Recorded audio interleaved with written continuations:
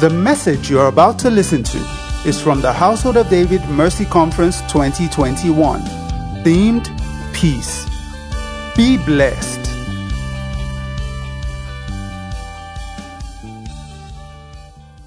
Amen. Let's just say a word of prayer. Father, in the name of Jesus Christ, we thank you. Thank you we have this opportunity. We thank you for the mighty presence of your Spirit in this place. He's evident in our midst. We thank you because he's here to glorify Jesus. I ask that by his power, utterance will be granted. I will speak as your oracle. Your word will go forth in simplicity but in accuracy with power, that the grace of God will be ministered into our hearts. In Jesus' name, amen and amen. You may all be seated. All right. And I must congratulate the church for your successful conference. I've been watching it. It's been a very powerful conference. And to see this amount of people on Saturday morning, this early, all right, shows a deep commitment and hunger for the things of the Spirit. Also, I'd like to thank your pastor for inviting me. You know I like him, all right?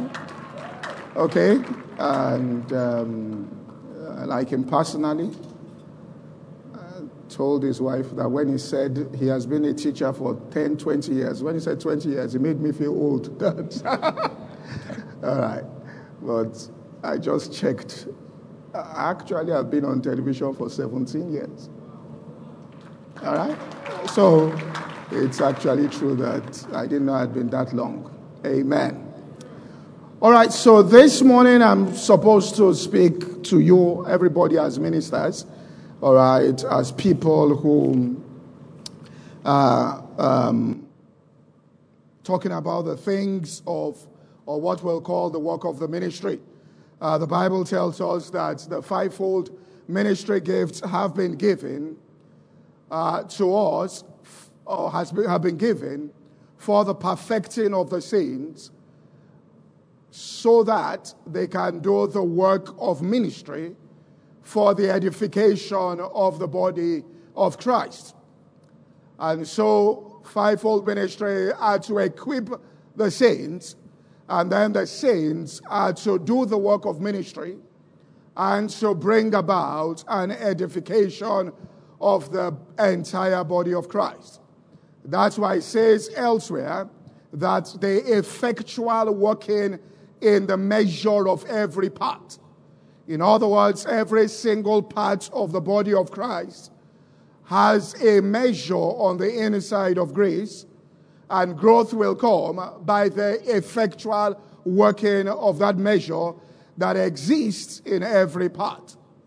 Just like every organ within the body and every cell within the body contributes something to the development of the whole, so it is with the body of Christ. Every single member has that contribution, all right, to make. So I will speak from that particular paradigm there in terms of equipping all of us for the work of the ministry. And this morning I want to speak on transitions, all right, transitions in ministry. I strongly believe that we're going through a season of transition, and that the COVID season that we went through, that the entire world is emerging out of, that there was some spiritual significance, all right, to it, that God used it to open up our eyes to see certain things, to bring us to a place where we understood that certain things we felt we couldn't do ministry without were not as necessary as we thought, and also to open up our eyes to see, all right, certain things about ministry. Anytime there is this kind of depression in the world, it always initiates in order to revive the hearts and the spirits of people, God always does a fresh outpouring of his Spirit as the voice of healing movement came out of the travail that went on throughout the World War, and something emerged out of that, and it has been the pattern of the Spirit of God. So we do believe that certain things will begin to emerge out of the church and also even emerge, in the corporate space as a result of the adjustments that were made. And so we're talking about transitions, and that will mean a change. And a change is something that the human nature resists. Jesus Christ said, no man, and he created us. So when he said no man, in other words, no human being, haven't tasted the old, straight away desires the new. That they always say the old is better. So it has to take some push from God to take people out of the trappings of the old and for them to accept the new. And it is this change that occurs, is what Peter referred to when he says some people say God is slack concerning his promises, but that God is not slack, but he is not willing that any should perish, but that they should come to repentance. In other words, repentance, there is that change, that renewal, so that he doesn't pour, because the Bible says you cannot. My bishop has arrived. Let's welcome Bishop Francis.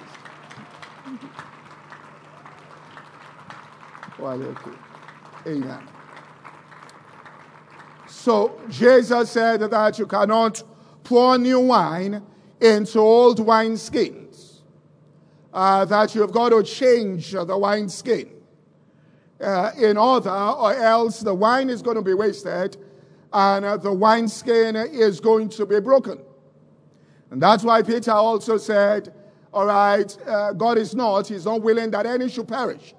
In other words, if that new is poured out without some adjustment being made in the wineskin, when he talks about new wineskin, it's not saying a brand new wineskin, it's talking about a renewed wineskin. In other words, the wineskin has to go through some renewal because it has taken the shape of the old, and so it has to be made flexible again so that it can take the shape of the new that is coming. And once that new has entered in, when God wants to do another thing again, then we have to, make that wineskin flexible again so that it can take the shape of the new. So I'm talking about these transitions here.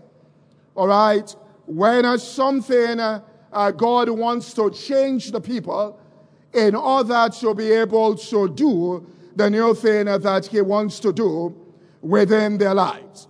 And when he does something new, he multiplies impact, and it's all about increasing fruit without necessarily expending more energy. In other words, he even decreases the activities that you do, but increases your impact and the value, of your ministry and its impact. What do I mean by that? Jesus said, any branch in me that bears fruit, he purges it that it might bring forth more fruit. In other words, this COVID season helped us to see that maybe there are things that we are doing that actually were not really necessary. And in fact, when you increase your activity too much, what you are doing is you are diluting the very ones that are bringing results. In other words, if there's some substance that is bringing results and I start adding water to it, I am diluting it and reducing the effect of what is really producing results inside my ministry or inside my life. So God says, I will show you things, and I will open up your eyes, and there will be changes that will be made. So I'm going to put up a graph here, and it's called a production cycle graph. If they can put it up. All right, now it's a natural graph here, and I'm sure you understand if you're in corporate world, or even cells in the body have what you call a biological life cycle. All right? And so they have that cycle they go through. And I'm sure there's also true in the realm of the spirit. So you have the introduction or the birth of something or a person, and then you have the development and growth of that person or that organization, that institution. And then when it comes to the point of maturity, that's where it can now fulfill its purpose. In other words, Jesus grew and didn't do anything until he got to the place of maturity. And please understand this for people who believe that you are called, all right, into ministry, and many young people, if you are listening to me, social media is killing ministry. Because what is going on is that you can easily have an Instagram live, you can go on Facebook and teach, and people are doing that and opting out of the process of growth. All right? Where you are in church, where when you are growing, even if you are called to sing, the leader inside that ministry is at liberty to put you in the tape ministry, is at liberty to put you in the car park, all right, to do traffic. And you say, well, I'm called to sing, I'm called to teach. What I should do is foundation of faith class, and I should be teaching in believers class. No, sir. They can put you in ushering because what should happen is growth and character development, not the exercise of your gift. Do you understand what I'm saying? That's what should be going on. And so because social media now has opened up the door, you see people opting out of that process and saying that I'm doing Instagram live, I'm doing this, and they start teaching, all right? And you are doing that until the time of maturity, where your other folks that are not doing anything now get to maturity, and God launches them into real ministry, and things begin to happen, and you are stuck there teaching, and you've missed the major season in your life. And one of the worst things is to go back to class 1 as an adult. Do you understand what I'm saying? So social media, please hear this. All right, there's a lot of sorcery going on social media. So people are being pushed out of position. All right, now you've got to understand, Jesus did not do anything in ministry until he was mature. All right? One time I was with the gospel minister, Sinach, and she was coming from South Africa on the flight. And I said, oh, let's talk. And so I sat with her and we were talking. And I said, so she went to record her album. And I said, so is this your, because I thought she started, the first album was, what's that song now? I Know Who I Am. You know, when she said, no, 7th. I said, what happened? She said, I've been recording. Nobody just heard me. All right? And then she made a statement. She said, talked about background and said her pastor at that particular point in time just told her there's something, you don't travel, don't go anywhere, and saw it. All her friends, 7 of them traveled, but he saw it. And then he said he started posting me from one department to another department, even though he was singing. And then she said, it's all that knowledge that I got in all those other departments that I'm making use of now. The only department I have not served, and I can proudly say this, inside the body of Christ, is singing, because nobody will allow me. All right? But I've been an usher. All right? I was an usher 1987. Reverend Emiko came to preach in New Great Hall, University of Lagos. I want you to understand history. The head usher, the worship leader was Pastor Taiwo Odukoya. Worship leader. The head usher has a ministry in Lagos today. Are you following me? I've ushered. When Household of God was opened in Ikeja, I was the transport secretary. February 1, 1987. I've done traffic. I have been librarian. I have dubbed tapes. The only ministry they've not allowed me to do is singing. Now, all that knowledge comes to play when you stand behind the pulpit. Do you understand what I'm saying here?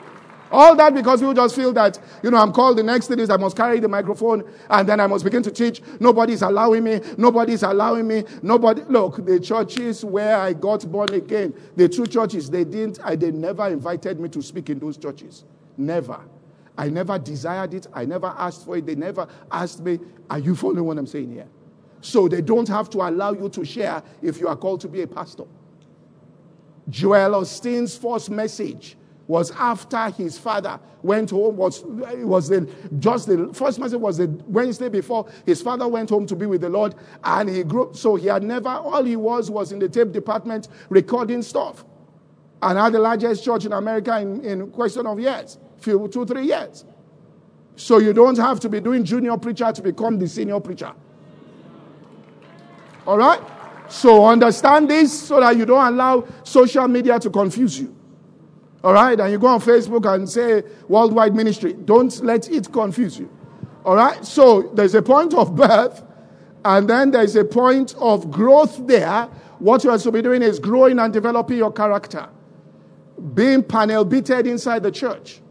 Picking up offense and forgiving. Do you understand this? That's what you need. All right? Then you come to the point of maturity.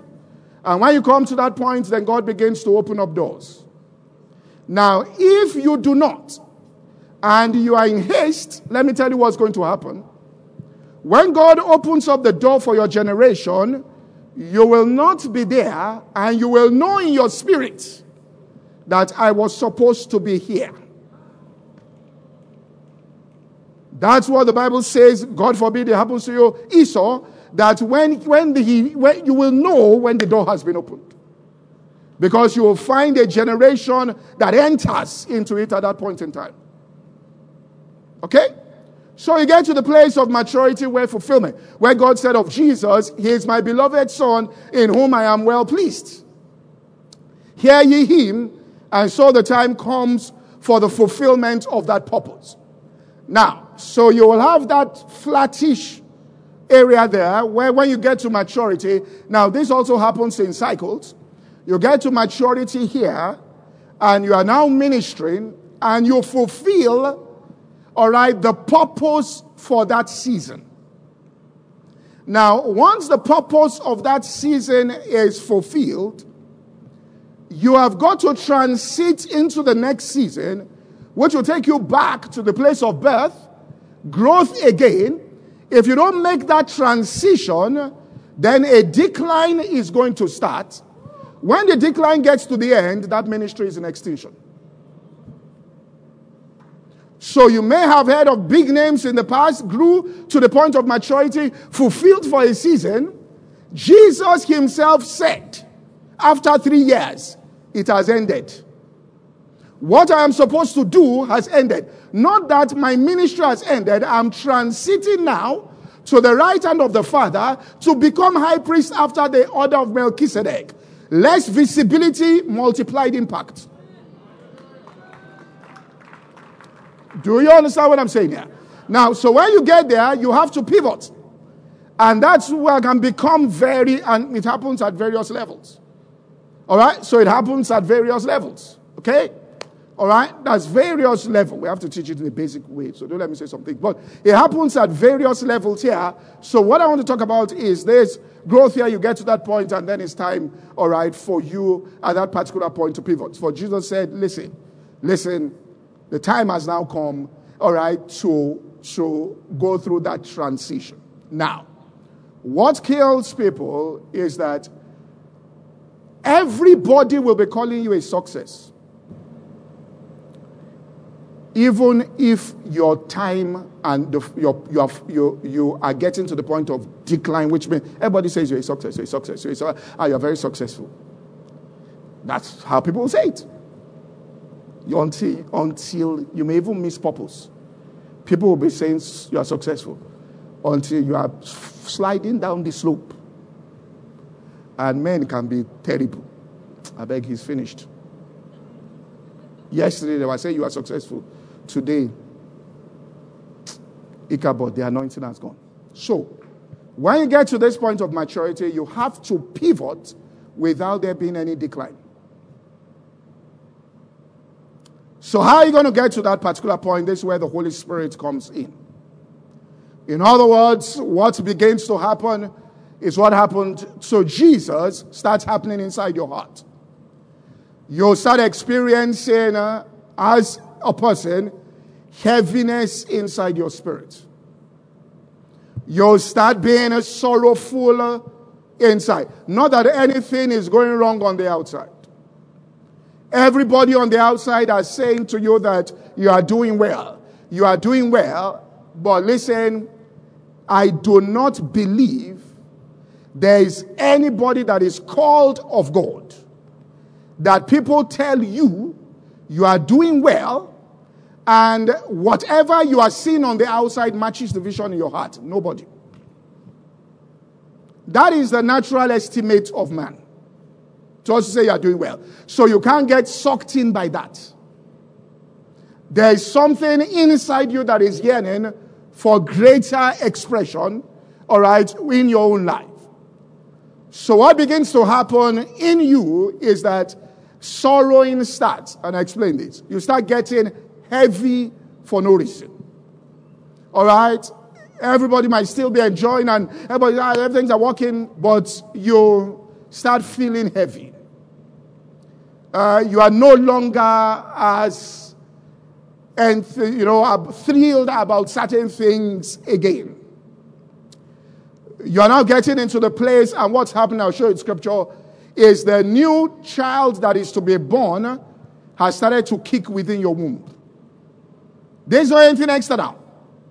This is you as a person picking up some things in the spirit.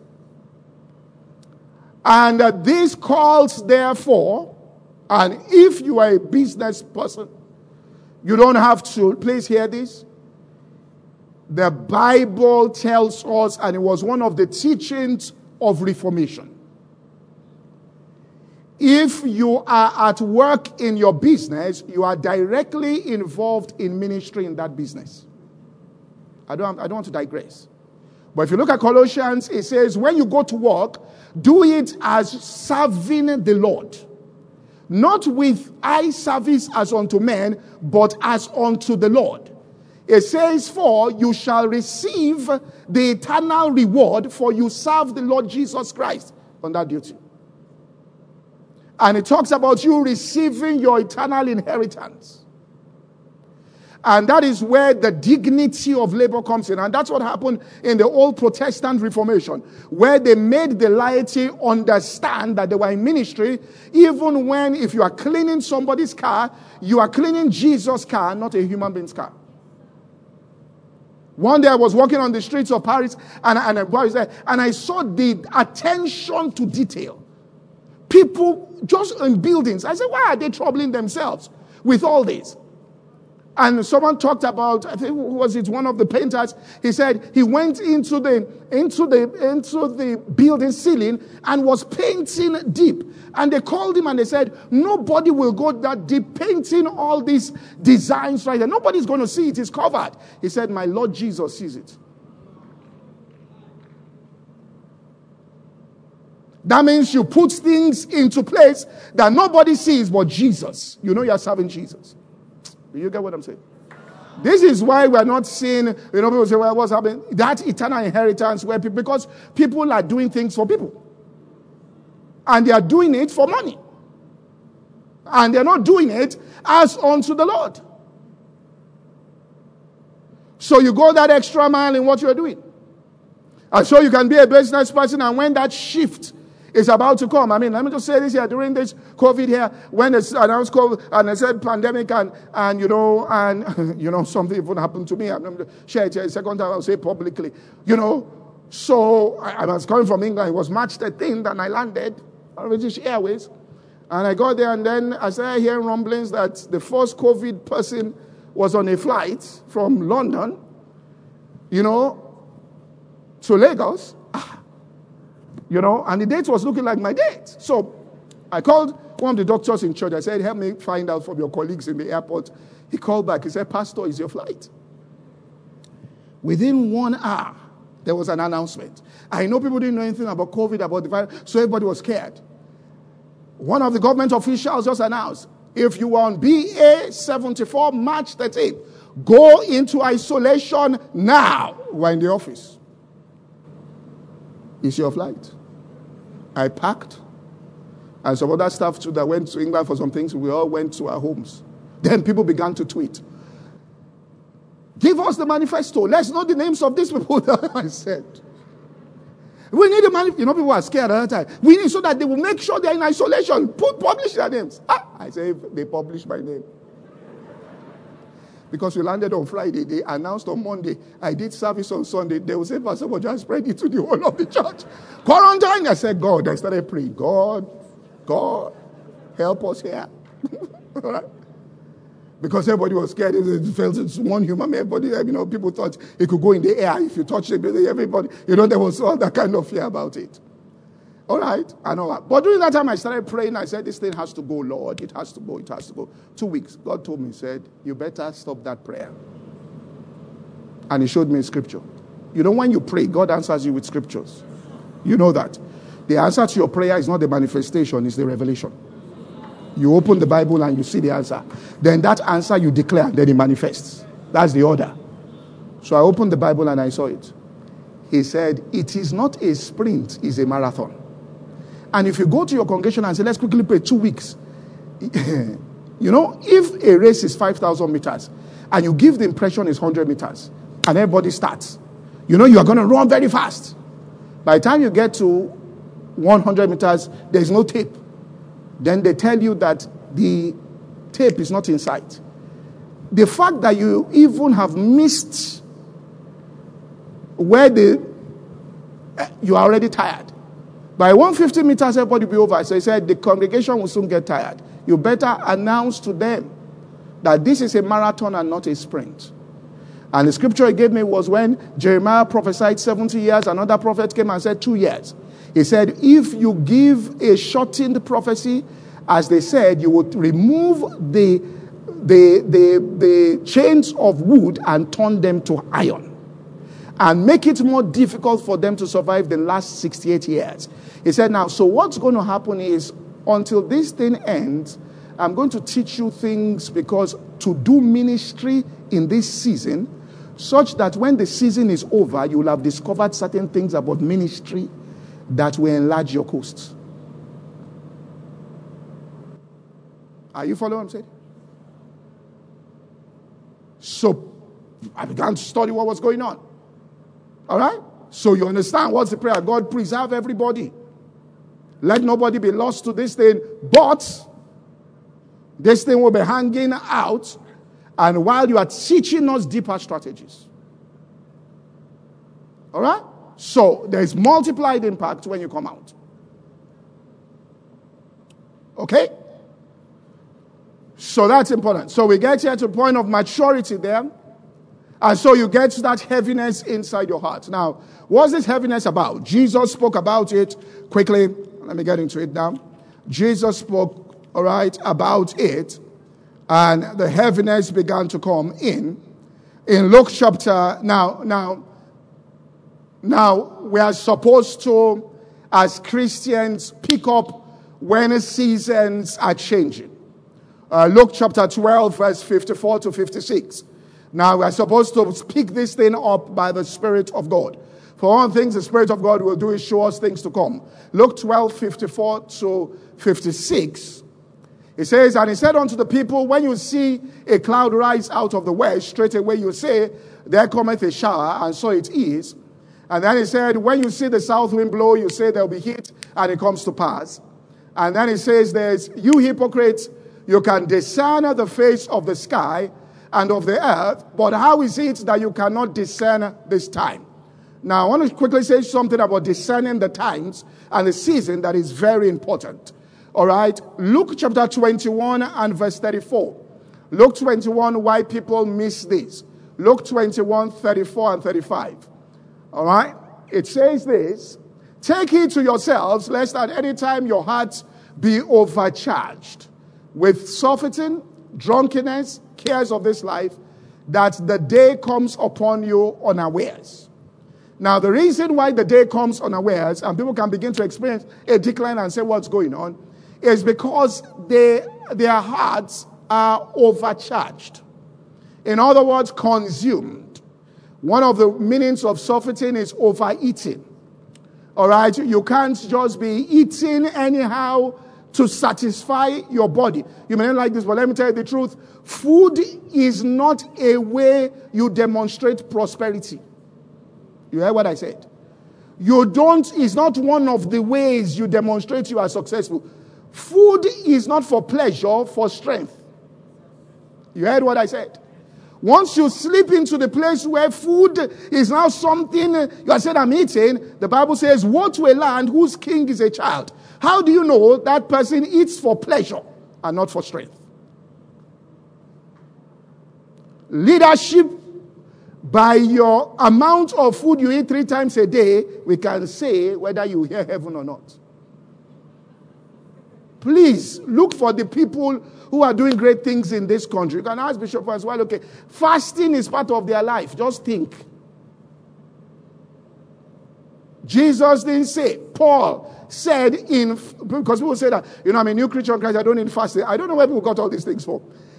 Jesus, when he was alive, they came to meet him. Why are your disciples eating abundant? Why is it that they're eating like this? He said, leave them. When I am gone, isn't that New Testament?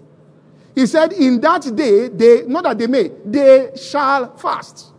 Because when they cast out the demon and demon looks at them and slaps them 3 times, they will say, what did Jesus do? We are not doing. The Holy Ghost loves fast. The first thing the Holy Ghost led Jesus to do was a fast. You hear what I said? First thing, took him into a fast. Or else you'll be filled with the Spirit, but you won't have the power of the Spirit. Are you following me? All right? So when you are cares, number 2, second thing before I move on, your prayer points cannot just be about your own personal needs. You will miss God. You have to have times you just spend praying in the Spirit. Is there something you're asking God for? No. You are defining yourself. You are fellowshipping so that you can pick the seasons. So that you can pick the seasons. You are interceding for people. Interceding for the nation. Interceding for the church. Interceding for... It's not just yourself. You are opening that space so that the Holy Ghost can begin, all right, to minister to you. Or else it comes unaware. So you will be asking, so what are these things they are talking about when somebody says, I was just heavy? Because, you want what I say. Spend time praying in the Spirit. And in this place of growth, that's one of the things you do. You spend time praying in the Spirit. Spend time exercising yourself. Developing yourself for your most holy faith. All right, so people get overcharged. All right? So what begins to happen after some time is having this bout here of dissatisfaction, of heaviness, of sorrow. Matthew chapter 26, verse 36 says this. Matthew 26 and verse 36. Jesus said, then cometh Jesus with them to a place called Gethsemane. And Jesus said to his disciples, sit here while I go and pray yonder. Next verse. And it says that, all right, and he took with him Peter and the 2 sons of Zebedee and began to be sorrowful and very heavy. And then the next verse, it says this, and he saith unto them, my soul is exceedingly sorrowful, even unto death. Tarry here. There's where the transitions are made. In other words, he said, my soul is heavy and is sorrowful. Not because of anything. Not that he heard news on the outside. Not because something happened on the outside. But he picked it up. There was a major change that was coming. Dr. Lester Sumrall said, I entered into these groanings of the Spirit at that level 3 times in my ministry to shift it to the next level. In other words, he said, I went through 3 levels there. Right? And so there is that prayer, and you really don't know what it is. It is not clear to you, but you just know that there is a burden on the inside. John 16:19-22. Jesus described it this way. And during this season, what you now start doing is withdrawing, all right, and spending time, all right. I'm not saying this because he's here.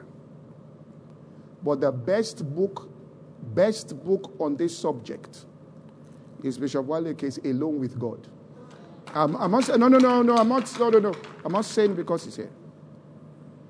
That book was written in the spirit of prayer. That book tells the younger generation what they did to have the kind of ministries they have. Alone with God. In other words, you withdraw from people. Look, they asked Kenneth Hagin, how do you increase? How do you increase? Okay? The manifestations of the gifts of the Spirit in your life. He said it is easy. The more time you spend alone with God without interacting with people is in the direct measure you have manifestations of the gifts increase in your life. So if I just hanging around people gisting, which is good, that's why Jesus, if it's the pattern, the Bible says as his custom was, he would separate from people and be alone. Charles Finney said he was praying in his house and the Holy Ghost said, get up and go into the woods. He said, what's the difference? He said, let's be, the younger generation, everybody just say, there's nothing I give, I pray. But Jesus said in Jerusalem, there's not, we're saying just juxtaposing scripture. Listen, before you bring any revelation, check the lives of the people, check the lives of Jesus or Paul, whether they were practicing it. Because they can't contradict to show whether your revelation is correct. If Jesus went to be alone, then there is nothing he will have taught to tell you that being alone is not part of it. If Paul fasted often, then there is nothing in his letters that says you shouldn't fast. If you read his letters and you bring out that there is no need to fast, you have read his letters wrong. And so we'll take you to what Peter said. Had to understand which some rest to their destruction is in the Bible. Some have read Paul and epistles and messed themselves up. The scripture therefore warns you that when you are reading Paul, don't just read it anyhow. The Bible tells you that. So check Paul's life. If you see that Paul practiced something, he didn't teach anything that contradicted what he practiced. If you say Jesus, except you say Jesus is changing. If you say Jesus is the same yesterday, today, and forever, when was yesterday? Let's even say his earthly ministry. So if Jesus withdrew, except it's not the same spirit of Jesus, do you understand what I'm saying? Or that Jesus has changed. So you withdraw. Better hear me well in the spirit. That is why Pastor Adeboye's anointing dramatically increased when he entered the bush. I'm telling you the truth.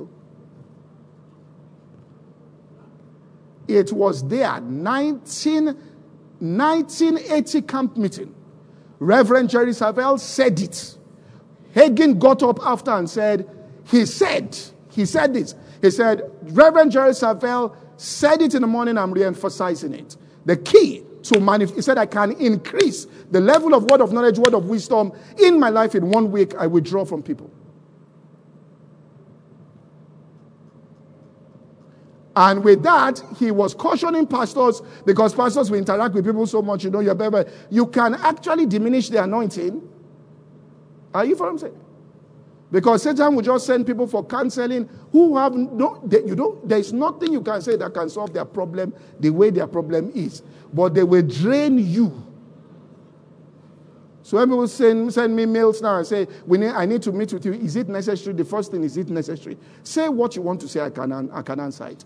Paul, they said his letters are weighty and powerful. His bodily presence is weak, which means that they preferred his writings even seem more powerful. So my mails might communicate more wisdom than you see me physically. I've quoted scripture.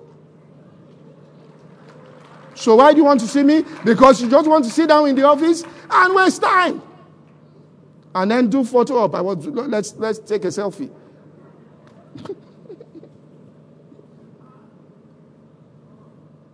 So you begin to withdraw.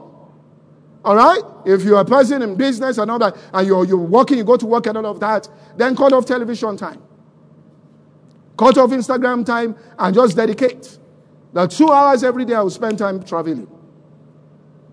All right? Because first of all, you've got to understand you're pregnant with something. If you ask a pregnant woman, are you pregnant? Yes. Is it a boy or girl? She doesn't know. That doesn't mean she's not pregnant. Will it be tall or short? She doesn't know. That doesn't mean she's not pregnant. Will it be light or dark? You don't know. That doesn't mean you're pregnant. That you can't define it doesn't mean you are not carrying it.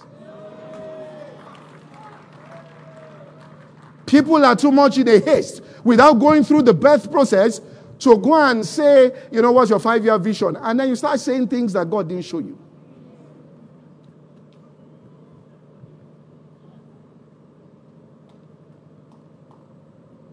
Are you from saying? Don't call yourself a pastor if they say you are already saying you are. Look.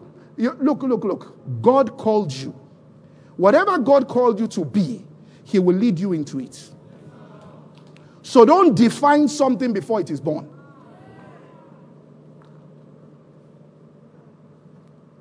Are you following what I'm saying? I know how God operates.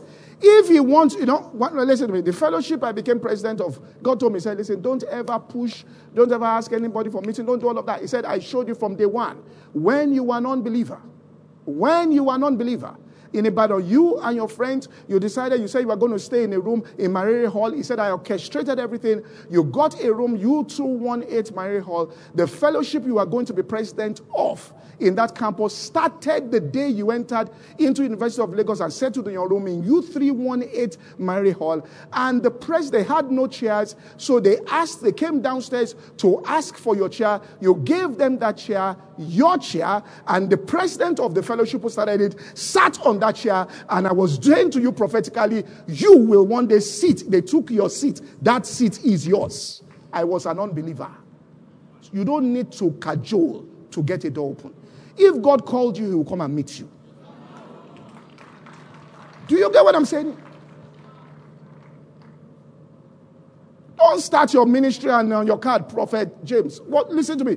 You say what? Say, I just know I'm a prophet. So what now happens?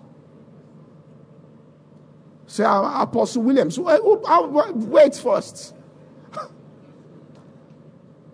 Let me tell you this. If the anointing of apostle is in you, people will call you an apostle. They'll call you an apostle. If they give you the mic and you're a teacher, you start teaching, they will know you're a teacher. Because it's an anointing in you that comes out. So John 16 here, verse 19. I have to rush. John, you people prayed, you prayed because there's serious utterance. All right. John 16, 19 here. It says, now Jesus knew that they were desirous to ask him. He said, do you inquire among yourself, and this is what happens to you? A little while you see me, and a little while you see me not again. A little while you shall see me. All right. So what are you talking about? And then he went on in verse 20 and said, verily I say unto you that you shall weep and lament, but the world shall rejoice. You shall be sorrowful, but your sorrow shall be turned to joy. Verse 21. It says, a woman when she is in travail hath sorrow, because her hour is come. But as soon as she is delivered of the child, she remembereth no more the anguish for the joy that a man. In other words, that sorrow you're feeling is a child in your womb kicking, saying, I now want to come out. There is a new expression that must come out inside your ministry, and your spiritual womb begins to contract. That is the sorrow, that is the heaviness. You have to deliver that child. As soon as Zion travailed, she brought forth. Listen to me, gimmicks won't do it, copying other people won't do it. Checking what other people are doing to duplicate it won't do it. You have to press through in the realm of the Spirit, because what God wants to bring out of your belly, no man's eye has seen, no man's ear heard, and the heart of no man conceived. Too much copying is going on now in this generation. Back in the day, in the 80s, you went to sort of a spirit ministry, you are guaranteed to hear a sound. You left there, you went to scripture pasture, you heard a distinct sound. You left there, came to Lagos to Christ Chapel, you heard a distinct sound. You left there, you went to Cardinal Living Faith, you heard a distinct sound. You left that place, came to Satellite Bishop Iluputaife, you heard a sound. It wasn't an echo. Wasn't an echo.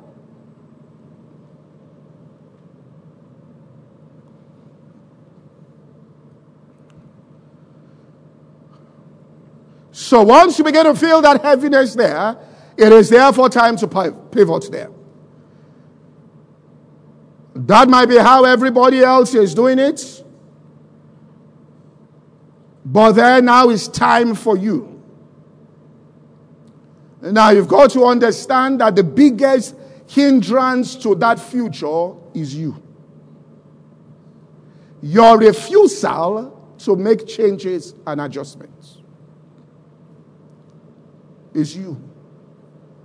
In other words, you may want a great ministry, but the person blocking the great ministry is you. At subconscious levels. In other words, you have a belief pattern that is hindering it. You have doctrines in you that are hindering it. There's a way in which, so your mind has to be renewed. All right? I said, before I pour the new wine in, we've got to change this wine skin. Therefore, I want to show you. I was teaching my leaders yesterday, and I told them, I said, listen to me. Many people come and they say, I want to know, I want to see what is this person's secret to their success. And they come and look on the outside. I said the secret to any person's Christian success in ministry is their prayer points. What are they praying is what you should ask. Because it is what is prayed in secret that is being rewarded openly. So you've got to go and find out. Listen to me. Go and find out what they're praying. I mean, first year we did WAVBEC 2013. I invited Reverend Scott Webb. The wife was there. She used to work closely with Kenneth Hagin. She did a prayer meeting. She said, then in they were about the second set in the school. So there were few. So Kenneth Hagin would come and do prayer meeting. They'll all be praying. She said, I moved close to him to hear his prayer point. He said he was praying in the spirit. Praying in the spirit that he would stop and say, Lord, eyes that see and ears that hear. Eyes that see and ears that hear. Eyes that see. And throughout the entire year, all he was saying was, eyes that see, ears that hear. I said they declared 100-day fasts, redeemed. Pastor Debe was publishing prayer points. That's what we're interested in. 21 days Thanksgiving, or 30 days of Thanksgiving, 30 days of asking for mercy. There are people that believe as new creatures in Christ, they don't ask for mercy.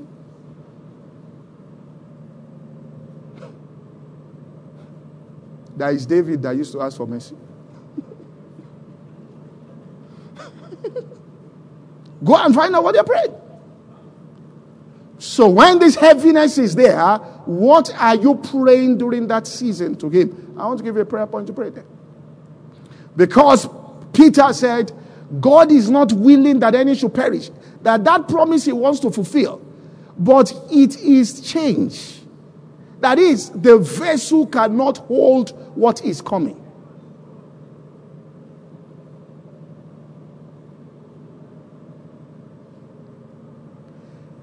I was watching on television.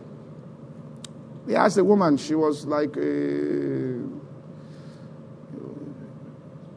you call madams, with, that give women to people. They asked, said, So she ran trouble. I said, so who are your clients? She said, all of them can be described in one way. Men with disposable income. In other words, if cash hits and you have disposable income and you don't know what to do, you will do the wrong thing.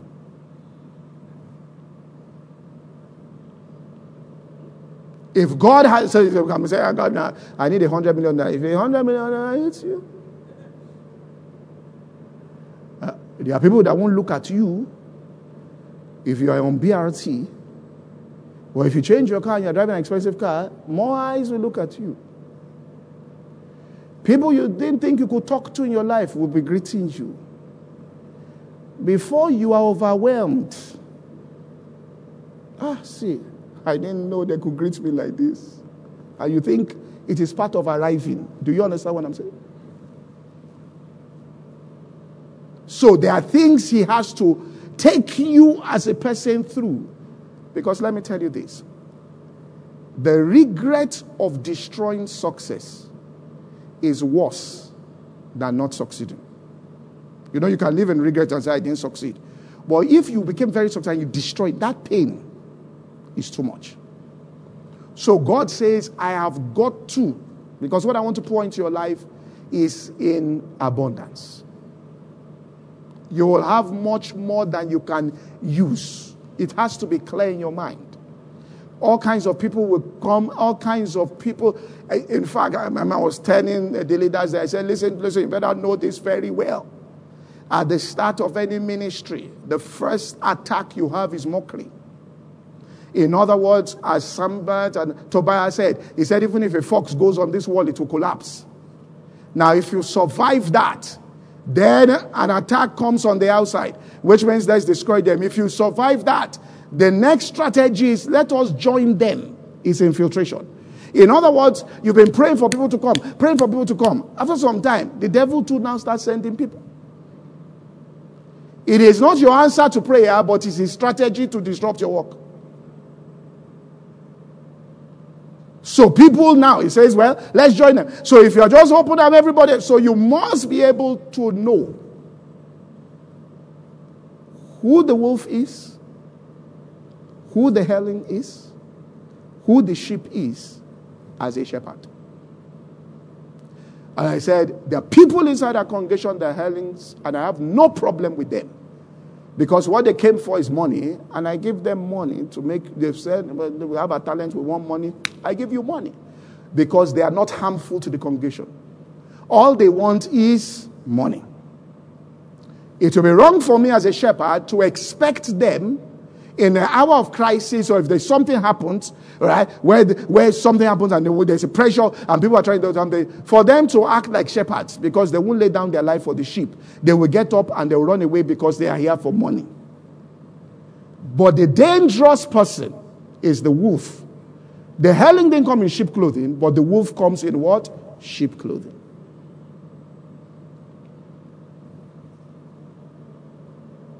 And if you don't handle the wolf well, because he's in sheep clothing, people might think that that's how you treat sheep. Do you get what I'm saying? That's why if you sow tares with wheat, if you try to pull the tares out, the wheat will think this is how you treat faithful people. Because as a leader, you can spot what they cannot spot. So a shepherd has to increase the consciousness of the sheep to read a wolf. In other words, when the wolf comes in, the sheep themselves know that this is not one of us.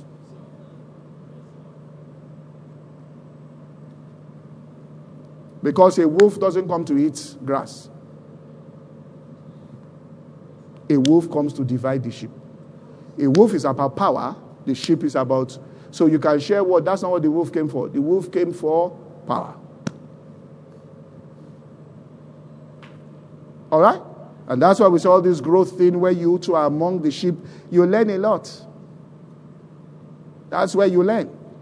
So that the day you become a leader, you already know, you have intuitive knowledge about things.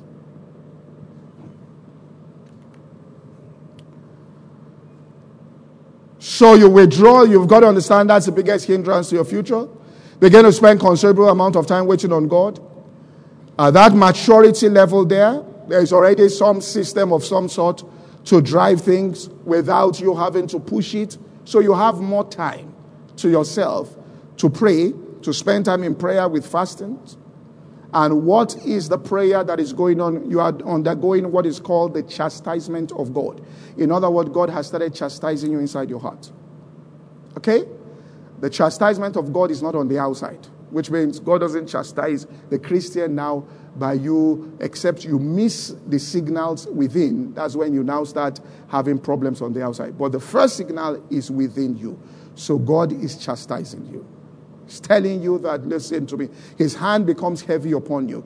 That heaviness is the hand of God that is resting upon you, creating that heaviness, and he's saying, now, I want you, and it's a New Testament practice. So let me quote it from the New Testament before you say that it's Old Testament. Hebrews chapter 12, verse 5. All right? Hebrews 12, 5. It says this, and you have you forgotten exhortation that speaketh unto you as children. My son, despise not the chastening of the Lord, nor faint when you are rebuked of him. Verse 6. It says, for whom the Lord loveth, he does what? Chasteneth, and scourgeth every son whom he receiveth. If you be, next verse, it says, if you endure chastening, God dealeth with you as sons. For what son is him who the father chasteneth not?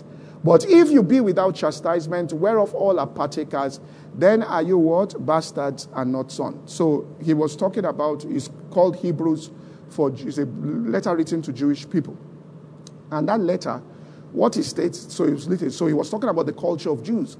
And this is what the culture of Jews was all about. What happened was that it was in the family. Everything, the greatness of Israel is reduced to what goes on in the family. The dynamics of the family. Leave everything on the outside. Is the family. The way they handle their families. And back then, you had what was called, all right, where the father comes out and says in a ceremony which is called adoption. Where it's not that he adopts you into the family, is that he now declares you as a mature son and says, this is a son in whom I'm well pleased, hear ye him. So among his children, he has to pick a child, one of his sons, who will carry the mantle of that family to the next generation, and automatically a double portion comes upon that child. Automatically. But it takes all the children through training. Now, there were some that did not yield to the training of the father. Those ones that don't give them inheritance, it's just like we say in Africa, that any house that is prospering is because the bastard there is not. What they are saying there is that the one who is not listening to the father and is not taking correction has not come into power. If one that doesn't take correction comes into power, okay, and this is important in leadership. All right, it says, why have I seen princes upon working as servants and servants working as rulers? How come wrong people get into position of power? It says the error comes from the ruler. In other words, this person had certain faults. You should have corrected those faults in the person, and you refused to correct those faults for emotional reasons. You kept promoting the person until that person slipped through the cracks and got into a place of power. Somebody was writing all kinds of joining people, talking nonsense about the church, about pastors. He used to be my assistant when I was on campus. And when I saw him writing, he respects me to tomorrow. When I tell him, he will say, Pastor, but I knew it was my mistake. I knew, this is my error. What happened? We grew up together, went to the same primary school in Badon, we went to the same secondary school, we were in the same university. My parents, my mother and his father went to the same university in Scotland. So we've known the family since 1952. He was an instrumentalist, and they bought an expensive instrument. We bought instruments in fellowship. So there was this Fender Stratocaster that's for bass guitar. White, expensive. One day it broke. And I used to be a very tough guy. I've chilled now. So in the fellowship, they didn't even know how to come and tell me that the bass guitar had, so they were saying, whispering. So they now told him that, he said, don't worry, we're classmates now. So he came and told me. But he used to play it. So next thing, the thing was broken. So keep fellowship going, and I'll be looking into the congregation, and because he could no longer play the instrument, he will be sad in the meeting. He'll just sit down. Like, my bass guitar is broken. First week, second week. His only connection to the fellowship was the bass guitar. Do you understand what I'm saying? The only connection was the bass guitar. Now, the better nudging I had from the Spirit was to leave him to sit down there until he recalibrates and gets back into the Word. Because he had been made vice president because he was close to the other vice president who did it on friendly terms.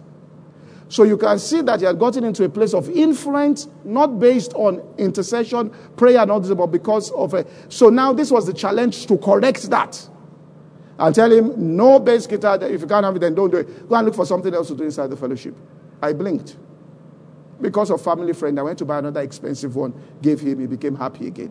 So when I saw him, God told me you should have corrected him then. So many people that shout and do things, insult people, when they were really inside a small, that's why leadership is more than just preaching. Do you understand what I'm saying there? Leadership is about making decisions. It's about things there, and you have to have strength of character, or else you might be destroying people's lives and not helping them. All right? You may be destroying their life.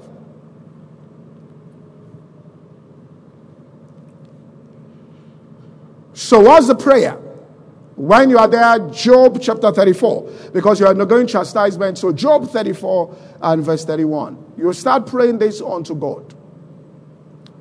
Because what God wants to do, surely it is meet to be said unto God, I have borne a chastisement. I will offend no more. That which I see not, teach me. If I've done iniquity, I will do no more. Iniquity in scripture doesn't mean that you did some physical sin. It means you are missing the mark. The Greek word means missing the mark. In other words, we are missing the mark. So God is saying, I moved into another space. What you are doing is no longer acceptable unto me the way it is being done. We have to move to somewhere else. And you have to humble yourself before God in prayer, that which I see not, teach thou me. Where I am missing it, open my eyes, that I may see it. And as you start praying that's what causes God, that's what brings about when the Bible says he caused his face to shine upon people. In other words, the face of God is the inward thoughts of God. What is inside his mind, he just opens it to you. And it's a beautiful thing to start seeing the mind of God. Everything falls into place. He gives you the architecture of the next level. That is, the Holy Spirit begins to show you things to come. He takes the things of Jesus. He starts teaching you because of that prayer there, of humility before God. That which I see not, open my eyes. I mean, some Christians don't believe that. They believe once you are born again, your eyes have been opened. It can't be correct. If it is correct, then why did Paul pray in Ephesians 1? And says, since the day I heard of your faith and your love for the saints, I cease not. He says, since the day I heard. Read what he says. Since the day I heard, I cease not to give thanks and to pray and to desire that God may give you. If God is giving you, then you don't have it. The spirit of wisdom and revelation, that the eyes of your understanding might be enlightened. Look, the worst thing is to eat the tree of knowledge, not the tree of life. The tree of knowledge will give you knowledge, but no manifestation. The tree of life gives results. And what the tree of knowledge does, it gives pride. You get puffed up, for knowledge puffeth up. You see people that by every standard of scripture are beyond you, but you believe you know more than them. You have eaten that tree? You believe. The reason why you believe is that they are manifesting power, but you say that when they said power, the actual word that they quoted means authority, not power. It's exousia, not dunamis. It's not. So, there, what God was saying was exousia. It came from the secular Greek Is that what they sent you? Or that the blind see, the ears deaf? Isn't that what they sent you to do? Did Jesus say, I'm sending you now to discuss the root Greek word? He said, look at these people suffering. Go and open blind eyes. Raise the dead. Did he tell you to be discussing? Do you understand what I'm saying?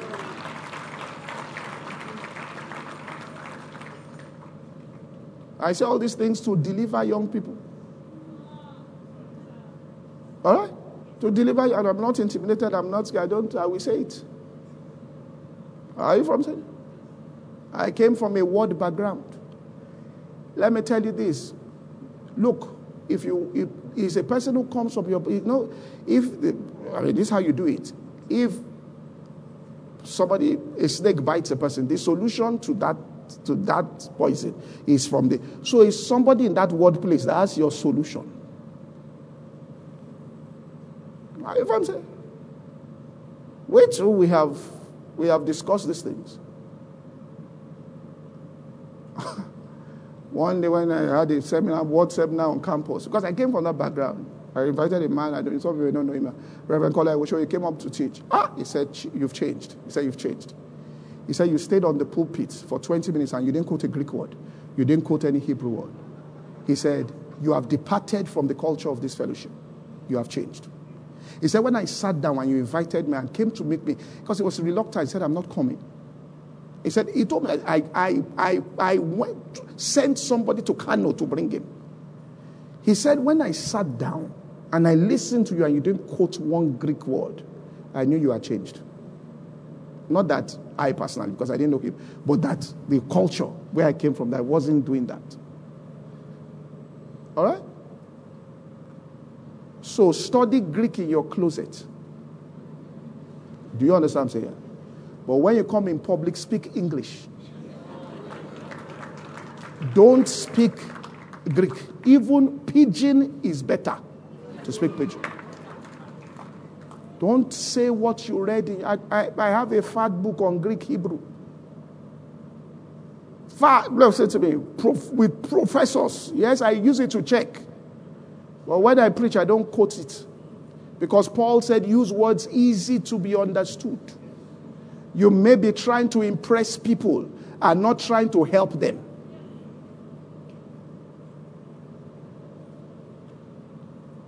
Are you following what I'm saying? The key to having a powerful message is preach from what you practiced, not from what you read. When the demon came, did you quote Greek to the demon?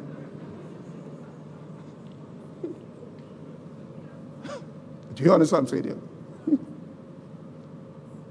God forbid if a lion appears here now and starts charging towards you, will you say lion? The Greek word for what will you say? Jesus! Deliver me. You won't be saying Greek.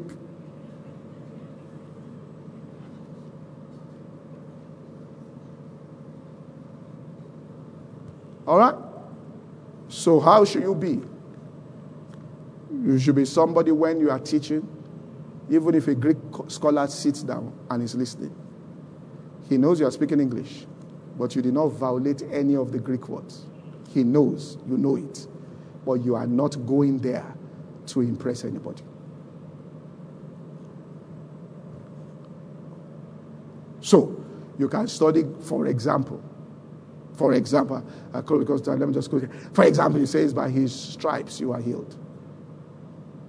In the Greek, that word is the word stripe, not stripes. It's not plural, it's singular. So you can come, but the point is to get people healed. And some people have said, by Jesus' stripes I'm healed. They got healed. The point is to get healed.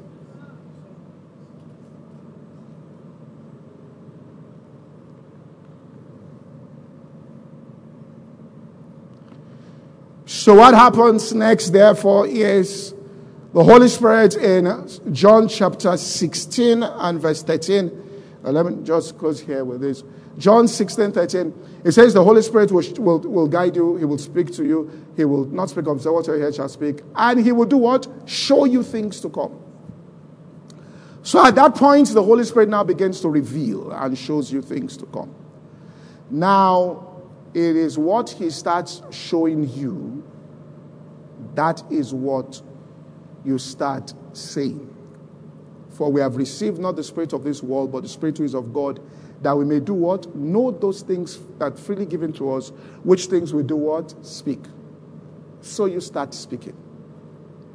Now, once you start saying it, Hebrews chapter 9 and verse 11. I'll just quote 2 scriptures here and close.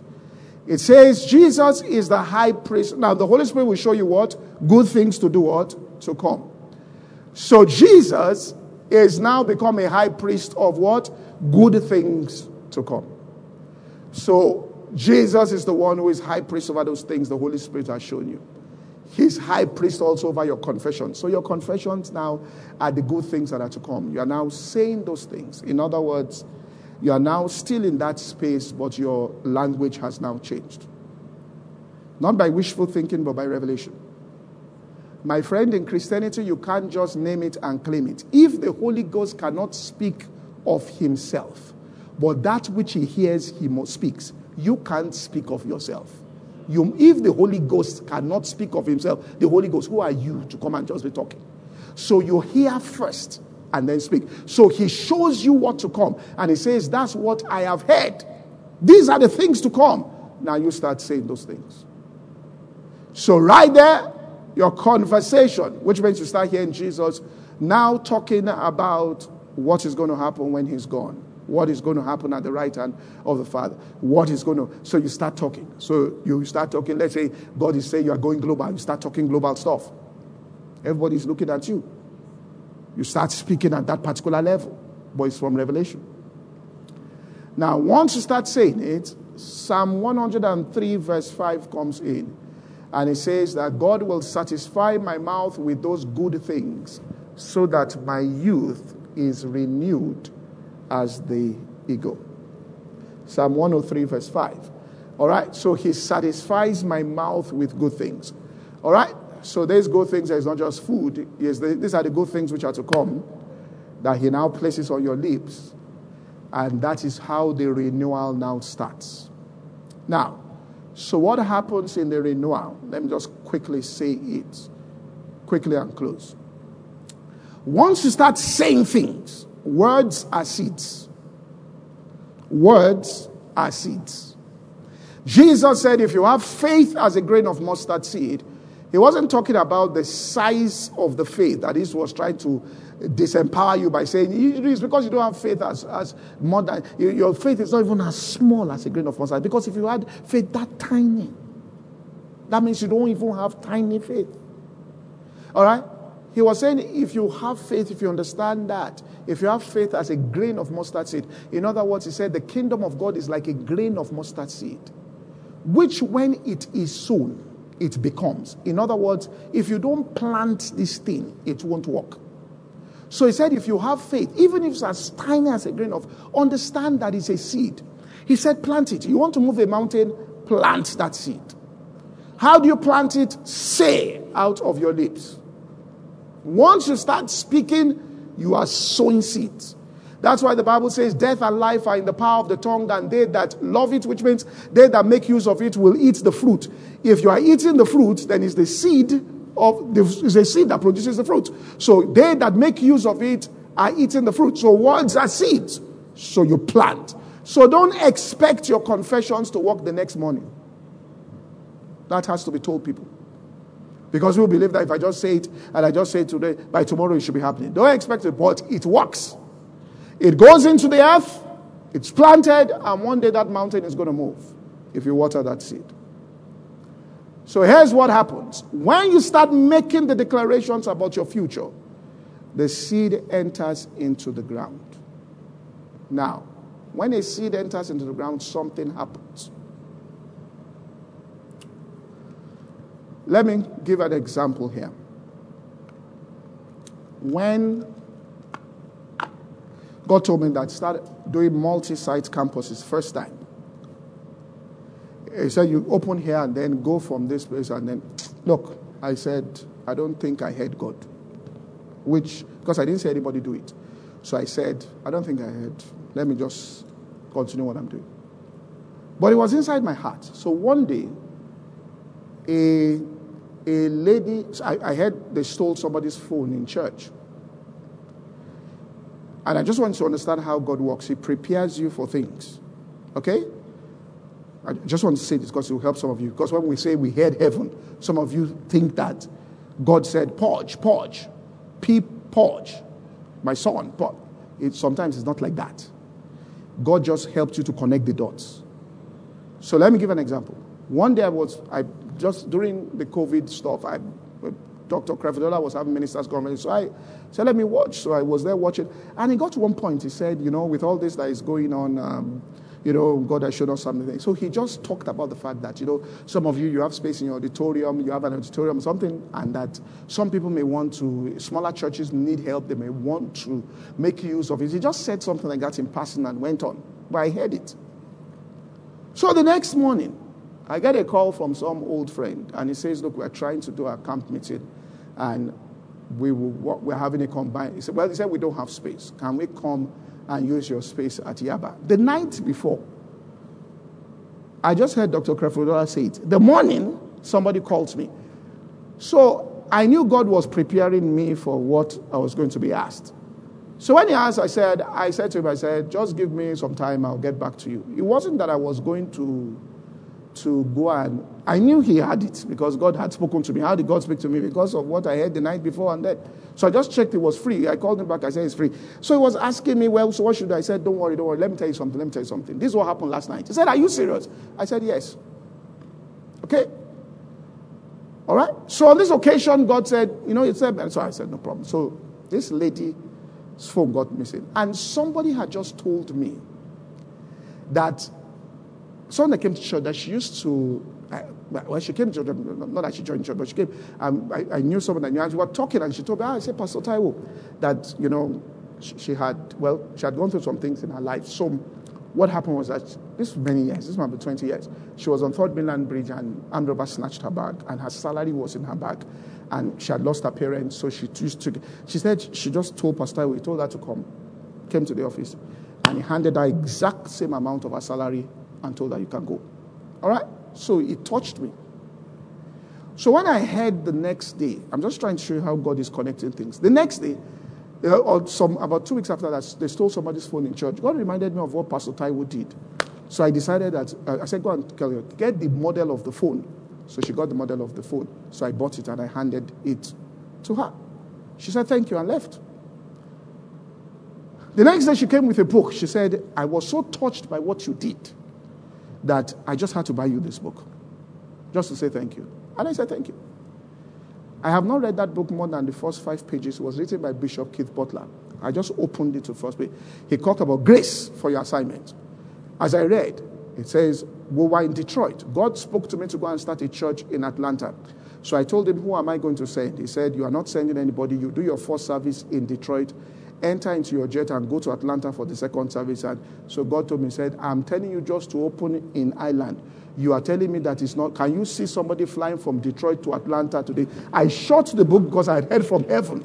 And I announced we are now opening. Do you get what I'm saying? Now, here is the point I want you to get. This is where I'm going with it. I use that as an illustration. You know there are some seeds. If you plant a seed, you plant it into the ground. The seed needs sunlight to grow. You agree? The seed needs water to grow. You agree? Needs air to grow. You put it into the ground, it grows. But there are seeds that you sow in Nigeria, it grows. You go to Australia, you plant it. There's light, there's air, there's water. It won't grow.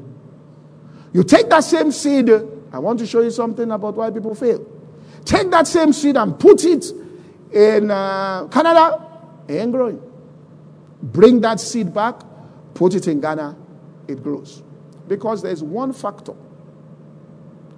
So when you are speaking your vision, you are planting that vision as a seed. Why doesn't it work sometimes for people? And people say, what's going on? What's going on? I prayed, I fasted, I did that. Because you have done the spiritual thing. You ask people, I'm telling you this, you ask people, go to a church, you go there and listen to the person preach. This person can preach. Do they pray? They pray. Do they, Do they? I know some people say that, it doesn't matter. It doesn't matter. Small church, it doesn't matter. Success is not about people that come to church. I'm not saying anything, but all I just want to tell you that God said increase. What does increase mean? God was the one that started multiplication. We didn't start it. It's God that said multiply.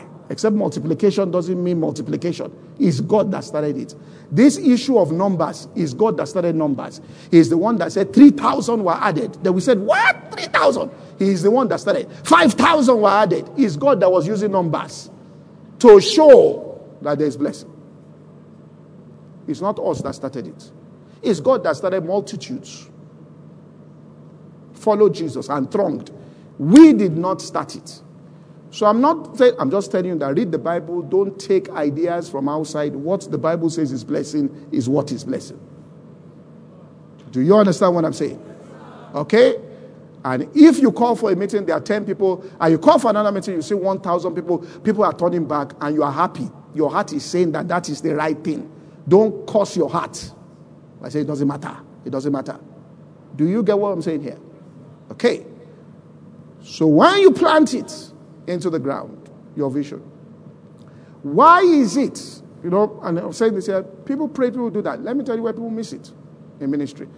You plant it into the ground, why is it not working? Because the reason why that seed will grow in Nigeria and not grow in Canada is that apart from rain, which is revelation, air, and sunlight, every seed needs certain nutrients from the ground. If that ground does not have the nutrients, it's not coming out. So once you put a seed in, what happens is that the seed looks for the nutrients in the earth, pulls. If those nutrients are not there, the water and all of that cannot cause that seed to grow. You have to take it and plant it where the nutrients are.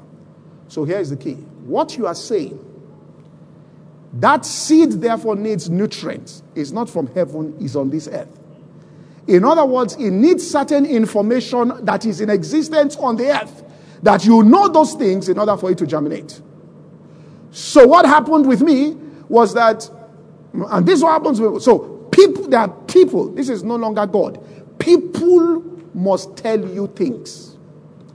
History that is embedded in this earth must minister to you. This is where people have mentors, it works.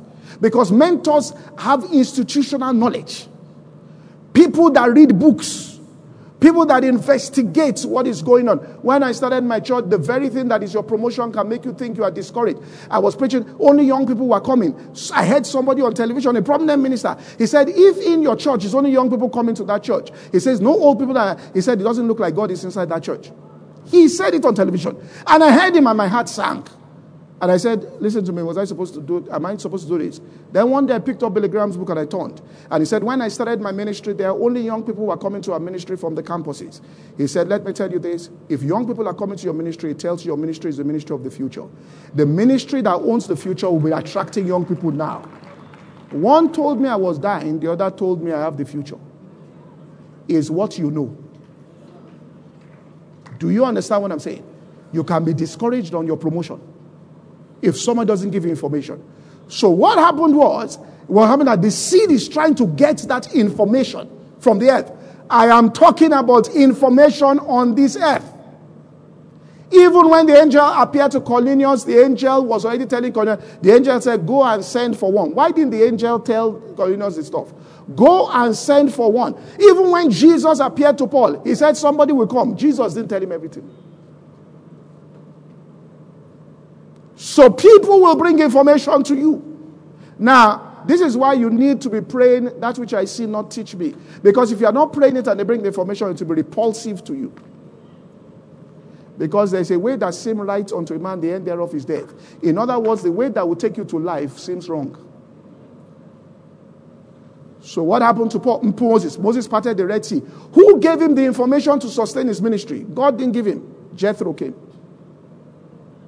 Moses parted the Red Sea. Moses parted. Miracles. Jethro comes to you and says, you are managing your ministry wrong. You should look at Jethro. Who? Jethro. Me. Is it because I used to tend sheep? What experience do you have to be telling this anointed man, and he will have died prematurely. So there is information on the earth. Once you start speaking words, that information starts coming because your seed is pulling it. Books are coming. People are coming. Look, I got breakthrough in 2004. All right? And I went on television and bam, I got a breakthrough. But the truth about the matter was, 6 years before that, my mother came to the congregation. It was a midweek service I was preaching. She entered and sat in. We were about 40 people. She was listening to me, and she got up at some point and went. She came to do as an examiner in Louth, and she left. I didn't see her until 3 months after I went to Ibadan. She said, I did not know you could preach. She said, you can preach. She told my father, I said, you need to go and hear your son. This dude can preach. Said, your son can preach. She said, what is in your congregation does not reflect what you teach. She said, the only reason is that people don't know what you teach. They need to know in Lagos. Go and do it. I said, what? She said, go on television. She told me, Poju, go on television.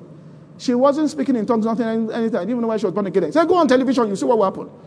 I said, listen, I'm the anointed man led by the Holy Ghost. I prayed to the Lord. When I went on television and broke through, she said, she be more software. In other words, didn't I tell you? That means God already brought the information 7 years before. 7 years of frustration because I didn't listen to the earth.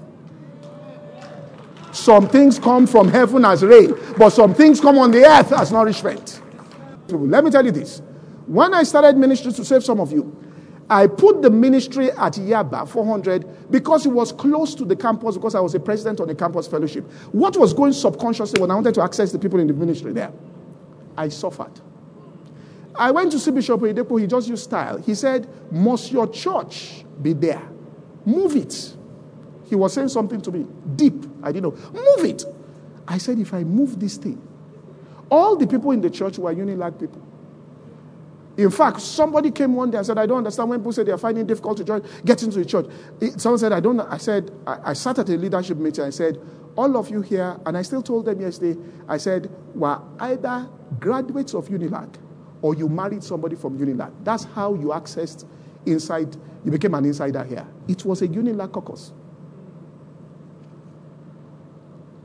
So this person that came to the church, in fact, what she told me that day, she used to go to a fellowship in the called CLF then. So she came to the service, and after the service, she said, it was a nice service, but it feels like a campus fellowship. Because by placing it there and drawing students, I had brought a spirit that was now on that congregation. To let that spirit go was going to be crisis. I struggled on that. Even when I went on television, people will hear me and say, the day you leave that place, we are coming to your church. What is going on? When we opened in another center, then in Lagoon, then people, all right? Now other types of people started coming. Then I understood that, hold it. And I labored under that thing. Now somebody else will come and just give you simple information, which is, and that's what you call nutrients on the earth, which is life-saving. I just tell you. I mean, people don't get this. You come out and you say, the name of your ministry is in Greek. Now, and then you say, God gave me that name in Greek. Look, my friend, there is nothing there. Look, Judah means praise. Praise means Oluwatoyin. It's the same thing. But the Yoruba man won't know what Judah is. But if you put Oluwatoyin, the Yoruba man gets it. So if your congregation is among them, just put that. So if God says, call it Judah, if he says, call it praise, right? You now go there and say, it doesn't mean that what he said is just telling you that let your. So I told this person, I said, what this? I said, if people look at it, they can't get the vision of your ministry from your name. House of David, you know what you should expect. You should know. Sword of the Spirit ministry, you know that they are dealing with the Rhema word of God. You know that where the word sword of the Spirit is used, it was used in prayer. You know they are praying people. And by just hearing the name, you know what you are entering. Your name, nobody knows what we are getting ourselves involved. You must never confuse people. Do you understand what I'm saying? There are things that people just simply tell you and say, look, do it like this, do this, do this. And in anything you do in life. All right? Even if God spoke to you and said, what's the name of your husband? Jack. The day he told me, I would just say, Jack, and you got it right. You still need advice of people on this earth of marriage to make that marriage work. Do you get what I'm saying? Or else you will say, I heard God wrong. You didn't hear God wrong. It's that the seed needs what? Nourishment. God bless you all. Father, in the name of Jesus, I pray for everybody under the sound of my voice. That which you have spoken to them, place an eternal seal upon them. In Jesus' mighty name, amen. God bless you all.